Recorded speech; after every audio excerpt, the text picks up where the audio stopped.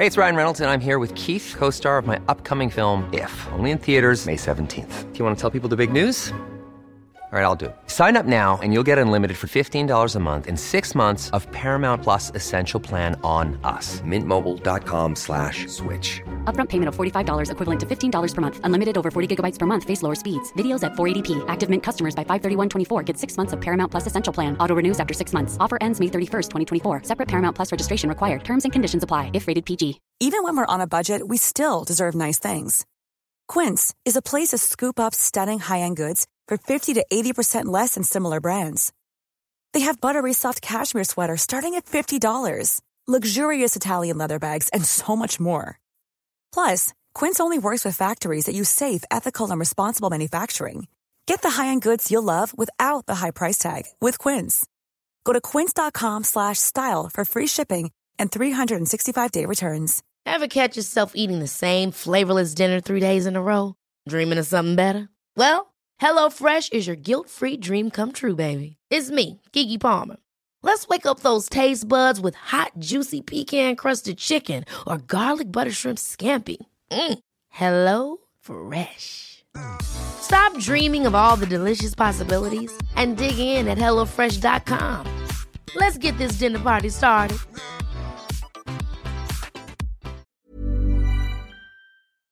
Hey everyone, and welcome to A Perpetual Feast here on the Cersei Institute Podcast Network. I'm David Kern, a producer here at the Cersei Podcast Network, and before we kick it over to the show with Wes Callahan and Andrew Kern, I just need to say a quick word from our sponsor. Roman Roads Media is a publisher of classical Christian curriculum designed for homeschoolers and homeschool co-ops, and they're back this year with a giveaway for Cersei Podcast listeners. Each episode of Perpetual Feast, they're going to be giving away one of the 16 units from Wes Callahan's Old Western Culture series, a high school video course that guides you through the great books of Western Civ. Complete with workbooks, discussion, questions, and readers, Wes Callahan draws from decades of teaching experience as he tells the story of Western civilization, integrating history, literature, theology, politics, philosophy, and so much more. Here's how to enter this giveaway. When this episode is posted on our Facebook page, on the Cersei Facebook page, leave a comment saying which unit of the Old Western Culture you would choose if you win. One of the comments will be drawn at random 3 days after the episode is posted. To browse the available titles in the Old Western Culture series, please visit www.romanroadsmedia.com. So thanks to our good friends over at Roman Roads Media for sponsoring this season of A Perpetual Feast, especially with Wes Callahan being one of the co-stars of this show. We are really honored to continue partnering with Roman Roads and with Wes Callahan to make great content for you. We hope you really enjoy this season. So without further ado, I'll kick it over to Andrew Kern and Wes Callahan and their ongoing conversation of the works of Homer. Enjoy.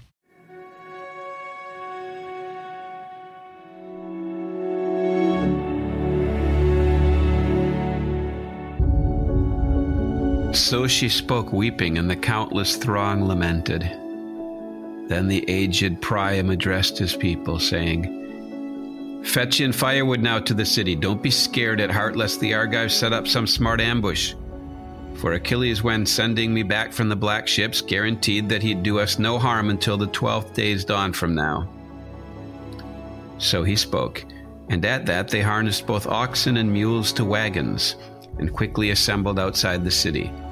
For 9 days they carted back timber in abundance, but when the 10th dawn came, bringing light to mortals, then shedding tears they carried out bold Hector, laid his corpse on top of the pyre, and set it ablaze. But when dawn appeared, lately born, with her rosy fingers, then a crowd collected around illustrious Hector's pyre, and when they were all assembled and gathered together, first they quenched the still smoldering pyre with fire-bright wine in each part that the fire's force reached. And next his brothers and comrades gathered up the white bones, still mourning, with great tears streaming down their cheeks, took them and laid them away in a golden casket, wrapped in a soft purple cloth, and at once after that put the box in a dug-out grave and covered it over with great close-set stones. And last, very quickly, heaped up the burial mound, with lookouts all around it, in case the well-grieved Achaeans attacked them before the stated time. And when they'd raised the mound, they all went back, then sat down together and shared a glorious feast in the palace of Priam, the king who was Zeus's nursling. Such were the funeral rites for Hector, breaker of horses. Hey, Andrew. Oh, hi, Wes. You just walked in on me as I finished up. I did, and I sat here and listened as you read, and I found the place you were reading from, which I believe is from the end of the Iliad. It is. And something struck me about a particular point in the passage you were reading. Can I point it out? Please. Toward the beginning of the passage, you read where they take 9 days out of the 12 days that Achilles promised the Trojans could have for the funeral rites for Hector. They take 9 days to bring back the timber. 9 of those 12 days are used up just in hauling timber, and only one line. For 9 days they carted back timber in abundance. But when the 10th dawn came, and then on that dawn, then we have the remaining passage. And what occurred to me is that that's so much like the way I remember my own life passing. There's lots and lots of days that are just days passing, and then there's suddenly a day with major importance and major events in it. God might see my life differently, but that's how I see my life. 365 days pass, and then Christmas. 340 days pass, my wife's birthday. 290 days pass, a vacation. But what happened in all those days? I was gathering timber. That's amazing. Sort of like when you write an essay or write anything, you spend a lot of time gathering timber, and then you cry. Pretty much. And then what is it, Hemingway? You bleed blood onto paper, and that becomes your novel. Yeah. Was it him who said you cut yourself a lot? It's easy to write a novel. Just open a vein and start bleeding. But not always crying though, because in the third to the last line you read, they came together and they had a glorious feast. That's an amazing thing, isn't it? Isn't that strange? Yeah. I guess we have some vestige of that in more recent Old Western culture. Irish wakes and commemoration services where people gather to say the good things they remember about someone who's recently passed. But I think it's vastly more fully understood and developed in Homer here. So Homer, well, that's why we call it the perpetual feast, right? Because Homer had a thing for feasting. Exactly. And he was better at it than we tend to be. He was. And this has been quite a feast.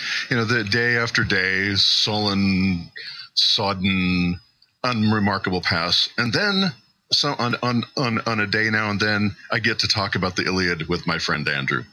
And we feast. This has been a perpetual feast covering the Iliad. I've really enjoyed this, but we've kind of come to the end of the book, haven't we? It's funny. Yes, it's been a perpetual feast, and yes, technically we've come to the end of the book. We did in episode 7, but you never come to the end of the Iliad because you made the point about the 9 days at the end of the Iliad. Do you remember in book 1 when Apollo started shooting arrows at the Achaean camp? Yeah. Do you remember how many days? Yeah. How many days he did that? 9 days he fires arrows into the Achaeans. So it begins and ends with this 9-day interval. Yeah. I have a suspicion that's because Homer intended it to do that. That there's not only a lot of just work days followed by feast days, or in this case, a funeral, but there's also a rhythm to life, and there's a pattern. We have been talking this season about the way Homer weaves the Iliad together, and we talked about how there's 3 sections, beginning and ending with Achilles and Zeus, and so on. Yeah. But I wonder, do you think there's anything like that from book 1 to book 24? Is there a way that we could maybe summarize the whole Iliad probably by tracing maybe just compare book 1 with book 24 and see what comes of it. We found patterns in each of the 3 sections, 1 through 8 and 9 to 15 and 16 to 24. And it would be highly unlikely that, having so beautifully built those structurally, he didn't build the whole book structurally. So I like your idea. What do you see in terms of the similarities between 1 and 24? How do you see them relating to each other, Andrew? Well, you have a vastly superior memory to mine. Plus, you know some Greek. So I'm going to probably need to depend on you to help me think that through. If I had a vastly superior memory to yours, I would remember how the sentence I just started began. Well, there is that, but the stuff you read. So what do we? When we start in book 1, here's some things I can think of by glancing. When we start in book 1, we have a council where people are angry, and Apollo gets involved. At the beginning of book 24, there's a council, and the gods are angry, and Apollo's involved. In book 1, it says in line 33, so he spoke, the old man was scared and obeyed his words. In book 24, an old man is approached. He's scared, but he obeys words. So I don't know how much of that's coincidence, but we could probably go on and find all sorts of parallels. But I don't want to get too nitty gritty in it. I want to, because, we looked at, we're doing very much an overview. What is that called? Is the dove flies or is the crow falls or something like that? We're very much way up above a bird's eye view. Yeah. And this bird is flying quickly. And so a vulture's eye view, which would be more appropriate to the Iliad, right? Yeah. From surveying the carnage we've left in the wake of the Iliad from our destructive talk. Actually, do you know what a group of vultures is called? No, what? It's called a congress. Are you serious? I am. I like that. I like that a lot. It says so much about both vultures and congresses, doesn't it? Yes, it does. And what people think of them. Well, I agree. We probably don't need to get too much into the detail, but even as you were listing a few of the things, the gathering of the gods, the Congress of the gods, the involvement of Apollo, the old man in the sphere, and so on, the other things were pop into mind. So I think you're right. That would be a fruitful discussion for some of the time. But yeah, maybe we should just look at the arc of the whole story and see if we can bring back to our memories and our readers. And what the whole picture looks like. Can we do that? Yeah, sure. I didn't mean to imply that you shouldn't compare 1 and 24. I just meant in doing so, we could get lost in detail. And then what I'm thinking is, what if we do a quick cursory comparison? We already just did, and then talk about how we got from book 1 to 24. What happened in between there? Yeah. Okay. Yeah. Let's do that. Sort of a plot summary, if you like. One of my favorite things to do is to get lost in detail. So if I do, you just drag me back out. I know. I do too, especially when the details are such beautiful threads. Well, here's one. There's a feast in both. We ended book 24 with feasting, and at the end of book 1, we have to wait for Zeus to come back with feasting. Is that too much of a stretch? He's off feasting with the Ethiopians. I don't think so. Thetis has to wait for him to come back from a feast. Might just be coincidence, but it's something that's repeated in both of them. Isn't Poseidon off to a feast in the Odyssey, book 1? I believe he is. Huh. There must be a perpetual feast, really. Yeah. Yeah, the feasting never stops when you're a god or a reader about gods. Right. Okay, so yeah, there's a feast at the beginning and the end. Uh-huh. And there's much more significantly, the quarrel that the whole story is about begins in 1 and is resolved in 24. That's pretty mundane, but it's true. The quarrel is set up in 1 and it's resolved in 24. However, we view that resolution. Well, yeah, the only thing I don't like about what you just said is calling it mundane, because I love the obvious, and I find as a reader, especially in school settings, the tendency is to try to go deep, and then you just miss everything that's on the surface. And the thing about Homer, that's one of the main things Homer has taught me, is just look at what's there. Just look at what's sitting on the surface, because it's quite impressive. Yeah. So yeah, find more mundane stuff. Well, although even that, even the resolution is, and I think this is a mark of genius. It's not an obvious resolution. In fact, the way I interpret the resolution, it's far from obvious. It's absolutely startling. But it's not without its. But the resolution is not without its problems. It's not too neat and nicely tied up in a package, because the very last line isn't about what the first line tells us the story is. It's not about the anger of Achilles and its devastation. The very last line is about the death of Hector, breaker of horses. So it's not the kind of resolution that we might expect, we lesser mortals might have written. But it is a resolution. And maybe by way of contrast, in book one, at the beginning we have an outcry in the Achaean camp, and in book 24 at the end we've got the outcry for Hector in the Trojan camp. So we begin with a view of the Achaeans and we end with a view of the Trojans. So we see both parties bookmarking the story. Excellent. I've never been quite sure what the significance of that is, but I'm sure it's significant. Something like a moving of the binoculars from the Achaean camp to the Trojan camp, with all the other scenes that the binoculars pass over in the other books, 2 through 23. Is there a gradual shift in the setting from the Greek camp to the Trojan camp? I don't think so. I haven't thought about it in those. It's more bouncy. Yeah, it bounces back and forth. So it's not really a gradual shift from one to the other. But it is interesting that the focus, the scene we're first set is with the Achaeans, and the last scene we're left with is with the Trojans. And then we hardly talked, and it was so sad. We hardly talked in the last session about everything that came between book 16 and book 24.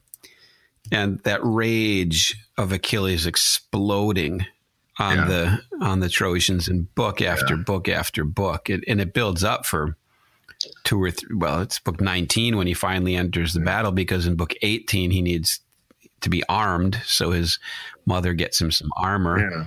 And so then from 19 through 22, he's 5 books. He's gone berserk. I suppose if we had enough time, had we but whirled enough in time, and if our audience were patient with us, and if we gave ourselves a chance to talk about the Odyssey and some other things, we could always come back and go through the Iliad and the Odyssey book by book and even episode by episode, because it is a perpetual feast, and we would never be done with the podcast, which sounds to me like a glorious thing. But that's why we called it a perpetual feast. But we didn't have time to do that. In fact, we didn't have time to really develop a view of the trajectory of the whole, though we did get a good glimpse of it. What do you mean by that, a trajectory of the whole? Well, if you C.S. Lewis in his book called Preface to Paradise Lost, in the first 10 chapters talks about epic in general, and he talks about primary epic and so on, secondary epic of Virgil and whatnot. But one of the things that I took away from that book the first time I read through it, these many, many years ago, was the difference between reading a lyric poem and an epic poem. And whereas a lyric poem requires and rewards close scrutiny, the epic has to at least begin with the long distance view. And I've often told my students, it's like seeing a cathedral. You imagine Salisbury Cathedral on the plains of England. You're coming to it for the first time. You don't go right up and start looking at the trace at the joinery in the windows and the carving of the toes of the feet of the saints. You stand back 300 yards and you take in the thing as a whole, so that you can appreciate the symmetry and the coherence and the harmony of it. And then once you have an appreciation of the whole, you can get close and look at the details that make it up. If you get up to the details too soon, you have no appreciation for the masterpiece that they're part of. But the same with a piece of music. Nobody would go to listen to a symphony having never heard it before, and partway through the first movement jump up and shout at the conductor. Apart from being rude, you wouldn't just jump up and shout, "Stop, I need to savor this for a moment." You listen to the whole thing, the whole sweep of the symphony, And then later, after the glow has worn off, you buy the CD or the record and you go home and you play little pieces over and over and you start savoring the detail. But you need to see the whole at some point. It doesn't even necessarily have to be first, but at some point, pretty early in one's experience, you need to see the whole. And that's why I'm glad. One of the reasons I'm glad we've taken the approach we have, looking at big structures before we did this slow savoring of passage by passage. Yeah, me too, because we can see the whole thing, sort of.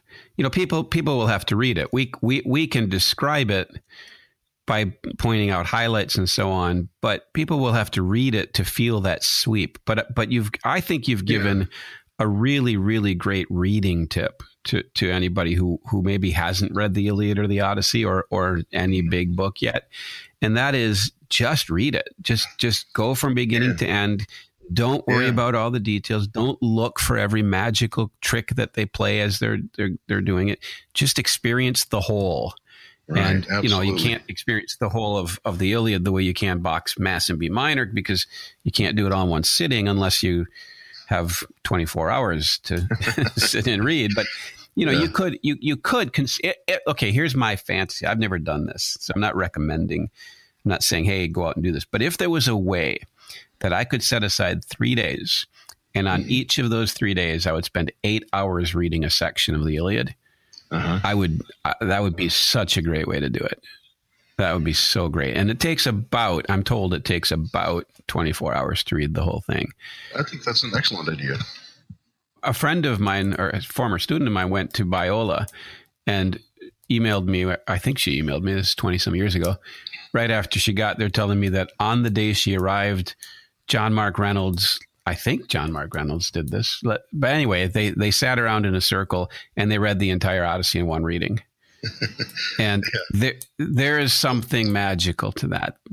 Yes, your mind wanders off, but so what? You're getting the whole sweep. We actually do that here at Hill Abbey. When the students live with us, they come in early September because it's an academic year, and in late September, early October, when the weather's cooling off, we build a fire outside. We've got a little fire ground, and we start early on a Friday morning, about 6 or 7 in the morning, and we read straight through the Iliad. And we're done around midnight or 1 in the morning because we take a few breaks and so on. So it takes us 19, 20, 21 hours. Wow. And we arrange for people to bring us food so we don't faint from exhaustion. But it's a glorious experience for just the reasons you're talking about. You let the sweep of it come over you. You let it wash over you in this great stretch. That's probably too much. I think your first suggestion, reading this in 3 8-hour chunks, would be completely perfect, because they, to my knowledge, in ancient Greece, although for centuries and centuries they had the Homeridae, the rhapsodes who would recite Homer at the great public festivals, they never did the entire thing at once. They would do probably 3 or 4 hours worth. So to break it up, and I really like your idea, to break it up into 3 days, 8 hours each, would not exhaust you overly, but you'd have long stretches of listening to Homer, which is necessary. You don't want to just read little snippets and then sit and meditate a while. At least not the first time. You need to just plunge on.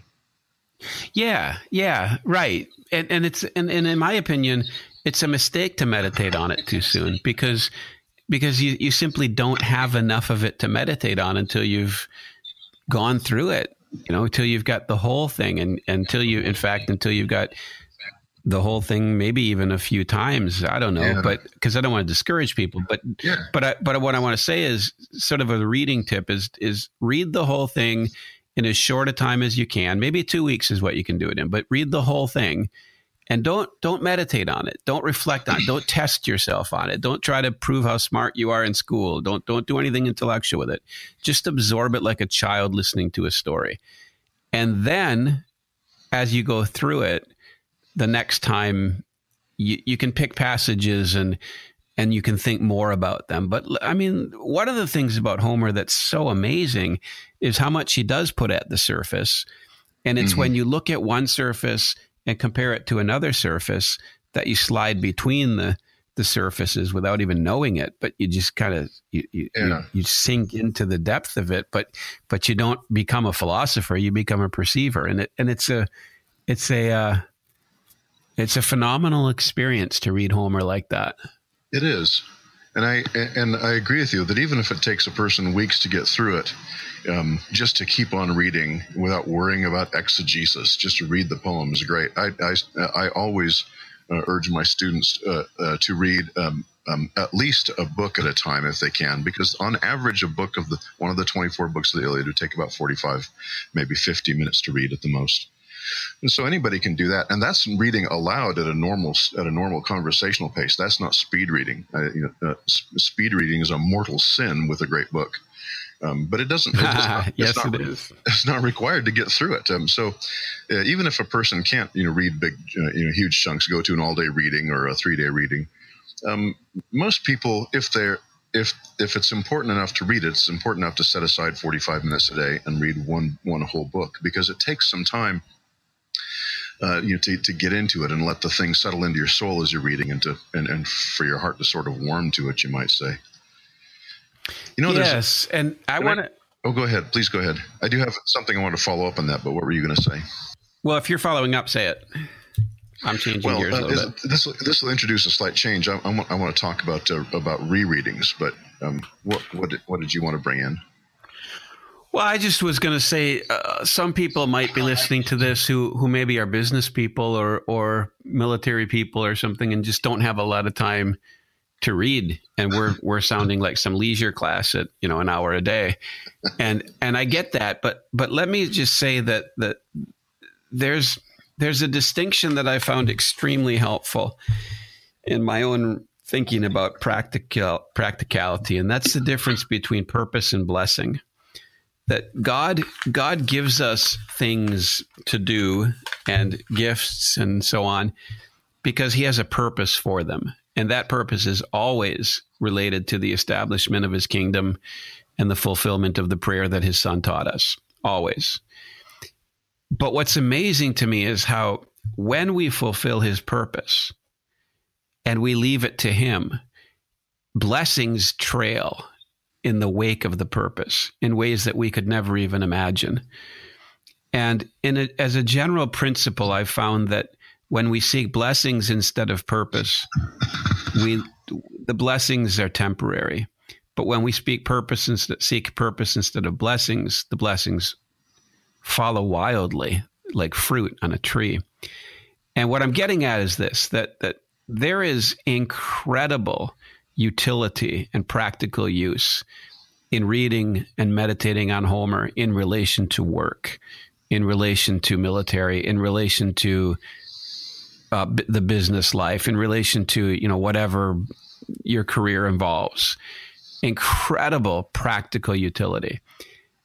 But if you go after that practical utility first, you might find what you think you need, but you won't find the other stuff. But if you just read Homer, to absorb Homer, then when it comes time for the practical, there will always be something there for you. I'm going to say that the Bible is even more this way. The Bible is where that pattern became revealed to me. But when I applied it from the Bible to Homer, I don't mean to say that Homer's the Bible. You understand, I'm subordinating it. But when I applied that lesson that I learned from Bible reading to Homer, it was really fantastic. And I don't like the idea of reading Homer academically, and I don't like the idea of reading Homer practically. I like the idea of reading Homer for Homer's sake, as it were, so that you dwell on, you gaze on the Iliad, you absorb the Iliad and the Odyssey. But the practical benefits of that you can't even know ahead of time, I guarantee anybody listening to this, they will blow your mind. Well, I don't want to put it that way because it's true, but it's too ecstatic. They will trail. They will be there. The fruit that you need will be there when you need it. Yeah, the things that we've talked about in the past about the Homer's influence on culture and his value for civilization and so on. That's part of the fruits that become dawning realizations later. But anybody who reads, I would never want someone to read the Iliad because they thought it would make them cultured. I think that's disastrous. I would never want somebody to read the Iliad because they had to, even if they're actually reading it as a requirement in class. That doesn't mean you have to read it because you have to. I would only want somebody to read the Iliad or any great book because they had a desire for it, because their heart was inclined to it, because they wanted to seek something good from it.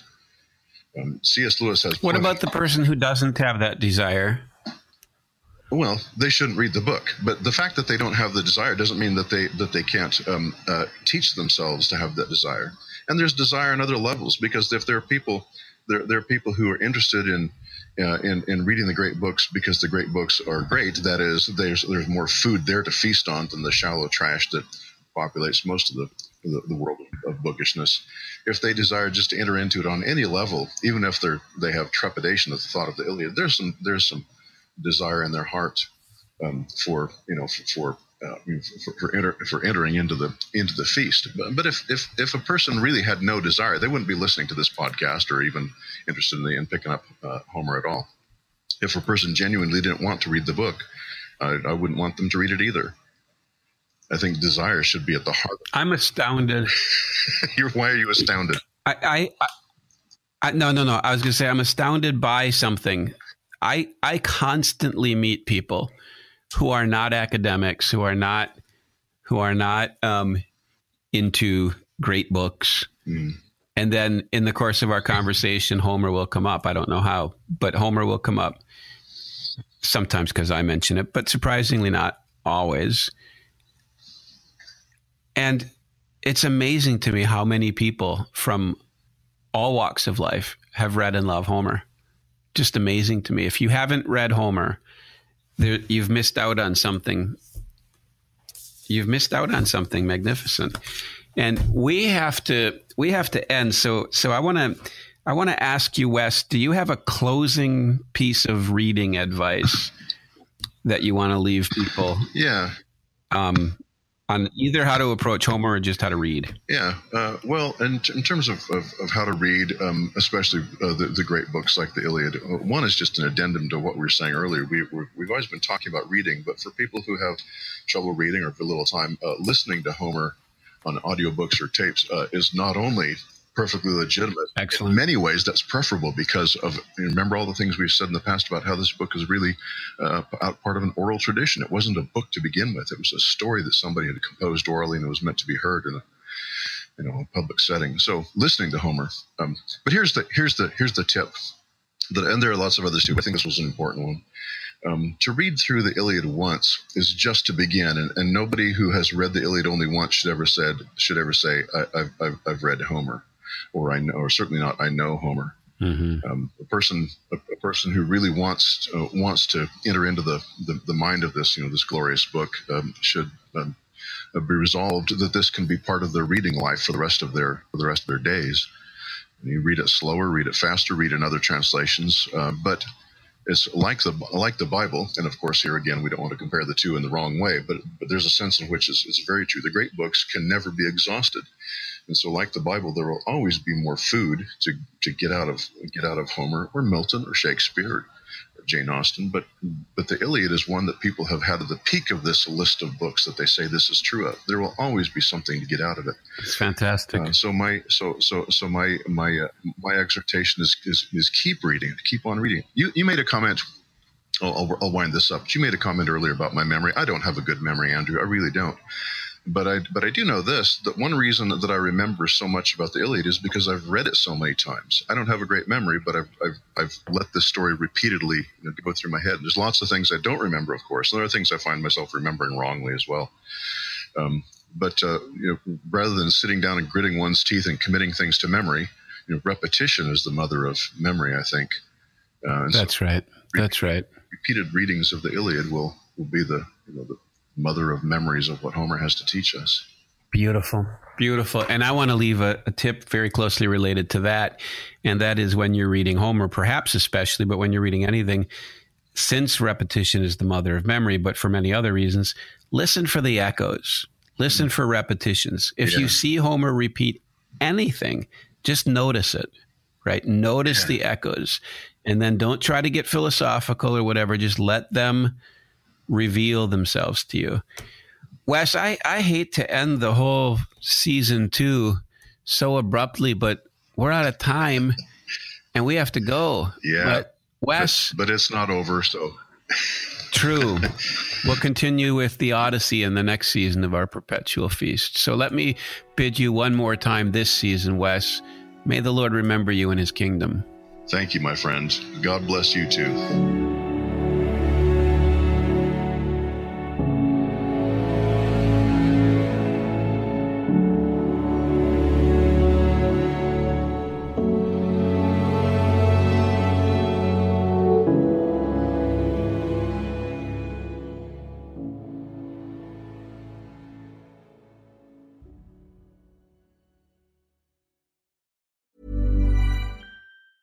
Hi, I'm Daniel, founder of Pretty Litter. Did you know cats tend to hide symptoms of sickness and pain? I learned this the hard way after losing my cat, Gingy. So I created Pretty Litter, a health monitoring litter that helps detect early signs of illness by changing colors, saving you money and potentially your cat's life. Pretty Litter is veterinarian developed, and it's the easiest way to keep tabs on your fur baby's health right at home. Go to prettylitter.com and use code ACAST for 20% off your first order and a free cat toy. Terms and conditions apply. See site for details.